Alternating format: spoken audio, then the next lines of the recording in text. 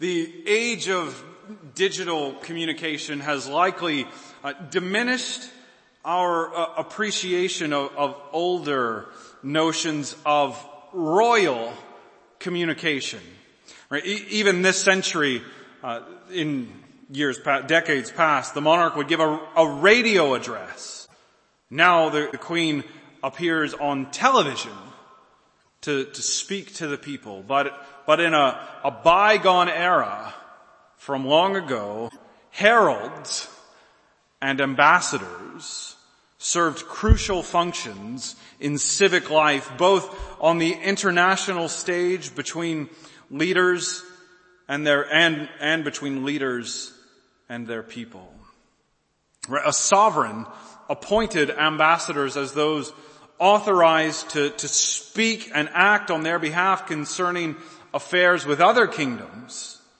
And in that case, ambassadors today still work out of embassies, outposts of their homeland, where they address foreign entities and act on behalf of their ruler.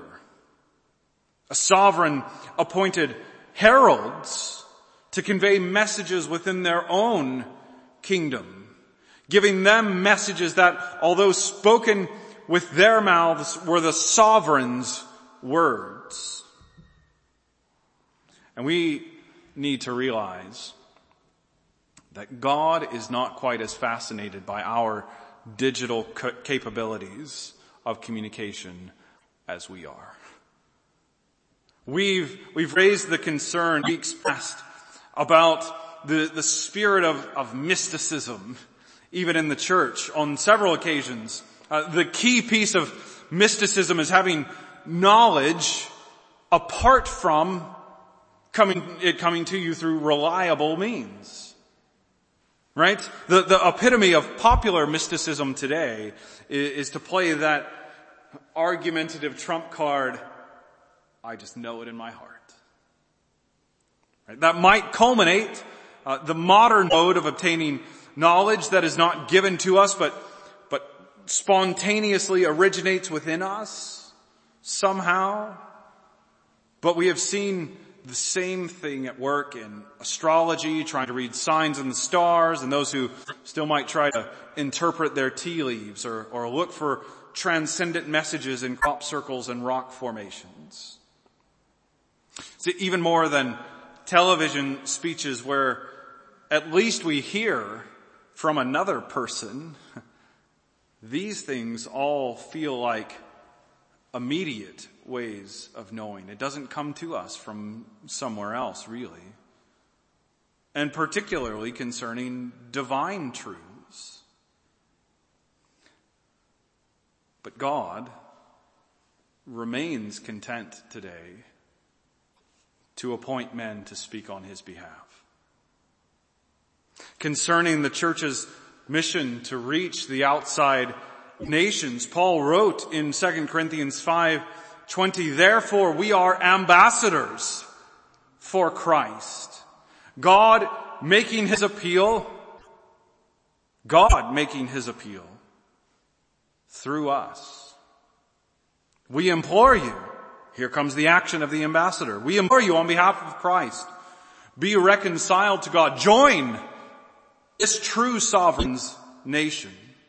Ambassador functions for preachers to bring our ambassadorial function is to bring the message that those outside the nation of the church, God's royal nation, bring God's message, our sovereign, that they can be reconciled to him, joined into his kingdom. And moreover, so as we think about preachers as ambassadors, we can think of them also as heralds. The Greek word that appears in our English New Testaments often as preacher was the ancient label for a herald. And so a keru was a herald for his sovereign, since he proclaimed his king's message. And when the herald spoke in his office, it was the king's word to his people. And so Paul wrote in 2 Timothy 1:11, I was appointed a preacher and apostle and teacher. And as we continue to think about God's ordinary means of grace, we remember that these means are outward features of creaturely life that God has appointed for him to use to apply Christ and his benefits to us. Now, these means have varied throughout redemptive history according to whatever covenant God used at the time to relate to his people. But still, throughout every age of redemptive history, God has always used his word as a means of grace. In fact, before the fall, we had no need for grace, properly speaking, since grace is God's demerited favor for sinners. And so God, nonetheless, still, before our need for grace, God still spoke to Adam and Eve and used his word to accomplish spiritual and covenantal realities, even for his people before they sinned. Even immediately after the fall, though, God's word went forth again to accomplish spiritual realities in the lives of his people as he spoke to them. And so, in our series on the means of grace, as we turn from thinking about those means of grace generally in our previous sermons, kind of in an introductory way, now to thinking about the specific means of grace that God has given to us in the new covenant, we must account for two things as we consider God's word as a means of grace. So the first thing that we need to consider is that although today God's word comes to us only in Scripture, in ages past God spoke outside Scripture as well. Indeed, God's speaking preceded Scripture because it produced Scripture. Right? Many of the prophets are receiving and proclaiming the messages they received and writing it down. Most pointedly, for our purposes then, God inspired the Scripture as his word to serve some more specific purpose than merely to provide special revelation. Not that special revelation is mere in any sense referring to its importance. Namely, whereas the events of God speaking directly to his people in ages past were extraordinary, he inspired the Scripture as an ordinary means of grace for his covenant people today. Now, the second thing we need to consider.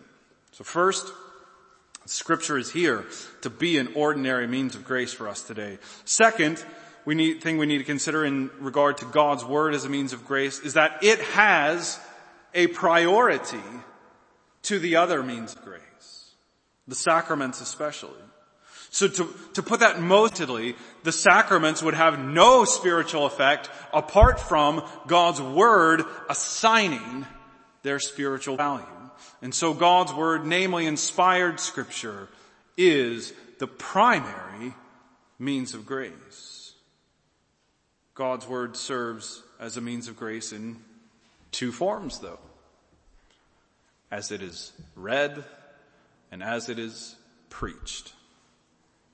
And so we remind ourselves of Westminster Shorter Catechism 88 that the outward and ordinary means of grace whereby Christ communicates to us the benefits of redemption are his ordinances, especially the word, sacraments, and prayer, all which are made effectual to the elect for salvation. And now we can add question 89. How is the word made effectual for salvation? The Spirit of God makes the reading, especially the preaching of the word, an effectual means of convincing and converting sinners and of building them up in holiness and comfort through faith unto salvation. And so then our main point tonight as we think about preaching, the word preached, is that Christ speaks in biblical preaching to apply himself and his benefits to us. Christ speaks in biblical preaching to apply himself and his benefits to us. And we're going to think about this in 3 points. Christ preaches today, Christ preaches in the Old Testament, and Christ preaches for you. So first, let's think about how Christ preaches today. And let's turn our attention here to our passage in Ephesians. So we read chapter 2, verses 11 to 22. And the main thrust of this whole passage is about the unity of Jew and Gentile Christians in Christ, since believers from all backgrounds are bound together as God's one people, all growing together as God's new covenant temple indwelled by the Holy Spirit. So that's the thrust of that whole chunk of verses. Now for our purposes, we're going to focus from this text on how Christ accomplishes that reconciliation between God and his people, that unity among Christians, and that increasing sanctification through preaching. So verse 12 indicates the previous twofold problem of being separated from Christ and from his covenant people. You see that? You were separated from Christ and were strangers to the commonwealth of Israel. Verse 13 then, but now, in contrast, in Christ, you who were once far off have been brought near by the blood of Christ, telling us how Christ reconciles us both to God, a problem more thoroughly explained in verses 1 to 10 already, and then simultaneously reconciles us to other members of his body, of his church. Now the reason that Christ reconciles us is explained in verses 14 to 16. So let's read that together. For he himself is our peace, right? That's why Christ reconciles us to God and one another, because he is our peace, who has made us both one and has broken down in his flesh the dividing wall of hostility by abolishing the law of commandments expressed in ordinances, that he might create in himself one new man, namely one new people, in place of the two, Jews and Gentiles, right? So making peace, and might reconcile us both to God in one body through the cross, thereby killing the hostility. And so Christ himself is our peace, both between God and between one another. And then, in a really astounding way actually, Paul connects this reconciliation to preaching. Verse 17. And he, who's the he, right? Christ. And Christ came and preached peace to you who were far off, and peace to those who were near. For through him we both have access in one Spirit to the Father. So Christ himself preached peace to the Ephesians, bringing about this twofold reconciliation. And now, as we focus in on that claim, we need to note 2 points. Now the first is that it's really significant that Christ preached peace to his church. Have you caught it so far in the service already? our call to worship, Psalm 85:8. We sang it. Let me hear what God the Lord will speak. For he, God, will speak peace to his people, to his saints, but let them not turn back to folly.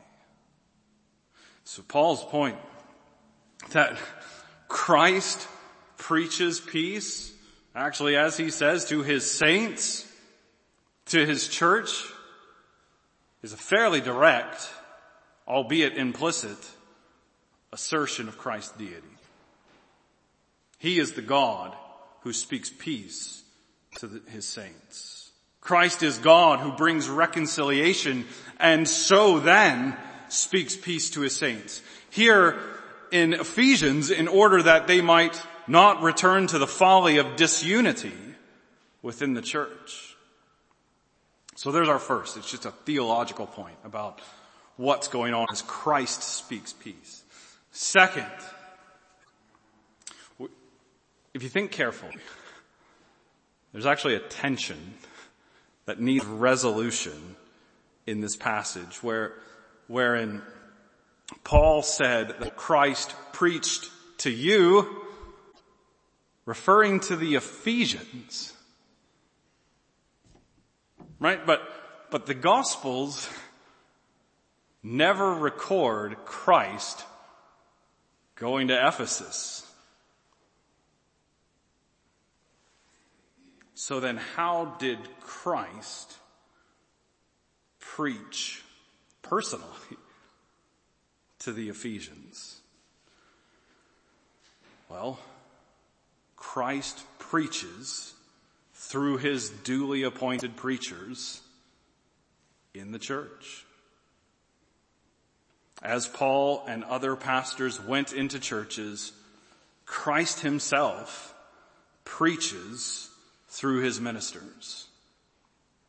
Second Helvetic Confession 1:4 says, when this God's word is now preached through legitimately called preachers, we believe that God's very word is proclaimed and received by believers. So the preaching of the word of God is the word of God. And so we see that Christ preaches today by speaking through his ordained pastors, making preaching an address from Christ himself to his people. And that probably conveys why this act right now is a means of grace. And it brings us to our second point. Christ preached in the Old Testament. Christ preached in the Old Testament. So we've thought about how Christ preaches today by speaking through his ministers as they open God's word. Of course, it has to be biblical preaching to address his people. The point, so this point is just trying to expand that argument already by confirming it in regard to, one, we have a pretty clear example if we trace what's happening in 1 Peter 3. But also it shows not only the point itself, but also how it was true in the Old Testament, that Christ still spoke during the Old Testament period in his role as the one Savior of all God's people throughout the one covenant of grace. And so really this point is not long, but really just what we're going to do is walk through 1 Peter 3, verses 18 to 20. We're going to read it, and I'm going to kind of put extra explanatory points in as we go.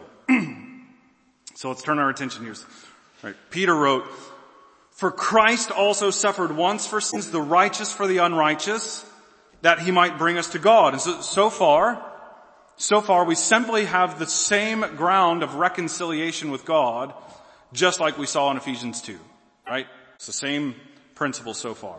Being put to death in the flesh, but made alive in the Spirit, put a capital S on that Spirit, as in Holy Spirit. And then now here, let's think closely. So, made alive by the Spirit, the Holy Spirit, capital S, in which, so in whom, he's a person, in whom, referring to the Spirit, he, now we're back to Christ. I know that we're just reading carefully. I know it's kind of tedious, but we're trying to get the feel of what's going on.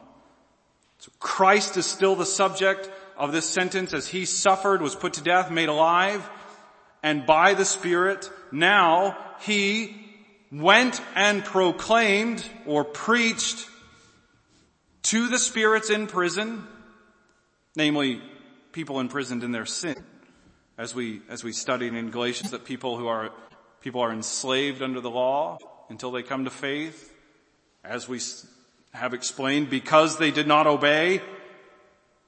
And now note the timing. Peter tells us exactly when this happened. When God's patience waited in the days of Noah while the ark was being prepared. Telling us, right, that brings us to a very specific point in time and a very specific place, telling us that Noah was the minister through whom Christ preached by the power of the Spirit.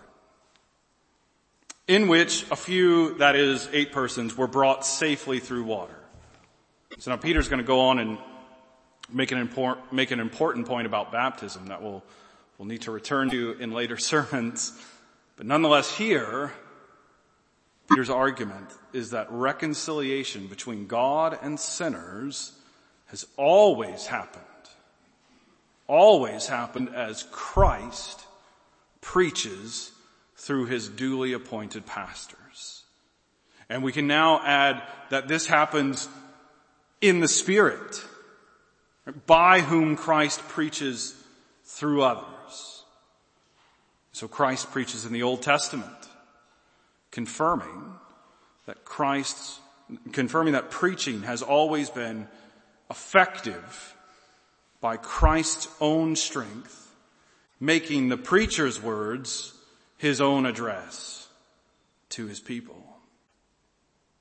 So that's just to confirm what we've said so far. And now we come to our final point, that Christ preaches for you. I'm conscious that this has been dense so far, and that the time has probably come to pause and reflect. We began by just thinking about how God works through heralds and ambassadors, and that is how preachers function in God's plan to reach the world today, as heralds and ambassadors. In the first 2 points, just looked at 2 passages to show how preaching is a means of grace. The primary one, because Christ is ultimately the one preaching when ordained pastors explain and apply God's word in Christian worship. And I think that here there are 2 ways that we ought to reflect upon this means of grace theme of God's word preached for our encouragement. The first one is a little bit wider in that we find encouragement knowing that preaching as a means of grace shows that the church has always been dependent upon Christ's grace for its prosperity. Now, this dependence should be a great encouragement for us, rather than remind us of some sort of obstacle before us. I think so many times we say, and we're dependent on on grace as if that means we should be afraid of what's coming, perhaps suggesting more so than the things we've done in the past, as a congregation or as the church, holistically speaking. But we should think of this as encouragement, because always, at least since the days of Noah, if not before, the church has always grown because Christ spoke to his people through preachers. And that continual dependence upon grace reminds us that actually it's not just that we have to depend upon Christ to be good to us, it's that Christ has always been good to his people. Our need for grace in preaching is not new, but was true at least since Noah, and we can readily gather even before that. And the payoff is that, as shocking as it might be, the church is still here. Thankfully, the church's success is not dependent on the skill and personality of any given pastor, but on Christ keeping his promises to give us grace and not let the gates of hell prevail against us. And so take heart that the church is still here. The only explanation, if you look at church history for like 5 seconds, the only explanation for why we're still here is that Christ is risen and has kept his promise to be good to his church and to speak to us through his word preached. And a second, the idea there was just to shake off a skepticism about what might happen to the church in our age and as we go forward. But let's think second now, more specifically for each of you, personally. This view of preaching should make a profound point about Christ's love for you individually. We probably all know that distinction between friends of the road and friends of the heart. Right? Those whom we know while we're specifically next to them, and they're good while we're together, but we'll lose contact. And on the other hand, those whom we know and love no matter where in the world we are. And we have to reckon today in our context, don't we, with Christ's ascension. Namely, he isn't bodily present here on earth. But as he is away from us, Christ is not content to be merely a friend of the road to you. He is not satisfied to leave us lonely without him. I know, I am consciously aware that it is a gigantic claim to say that Christ preaches through preachers, particularly as I stand here as a preacher. But the point is not about the importance or the authority of the preacher. The point is about how Christ cares so much for you that he made it so that his voice comes through to you through radically imperfect, sinful men whom he has appointed.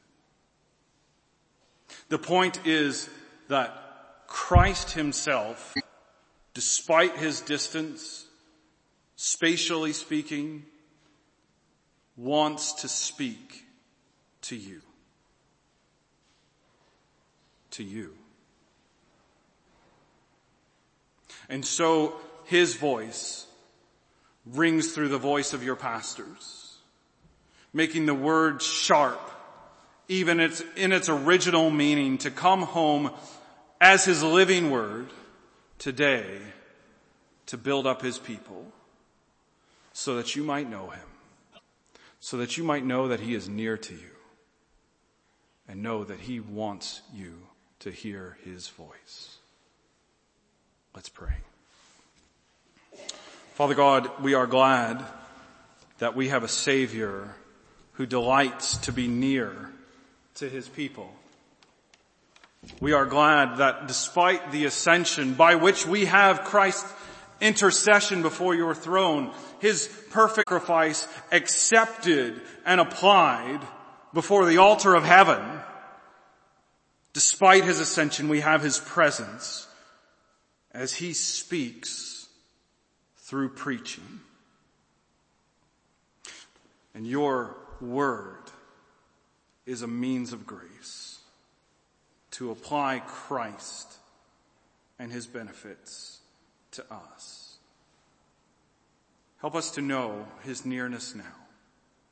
Help us know that the fact that he speaks peace to us means that we're reconciled to you and to one another. Warm our hearts by Christ's care for us here and now, and that across the centuries, the millennia, Christ the Savior has preached to his saints. We pray all of this in his name. Amen.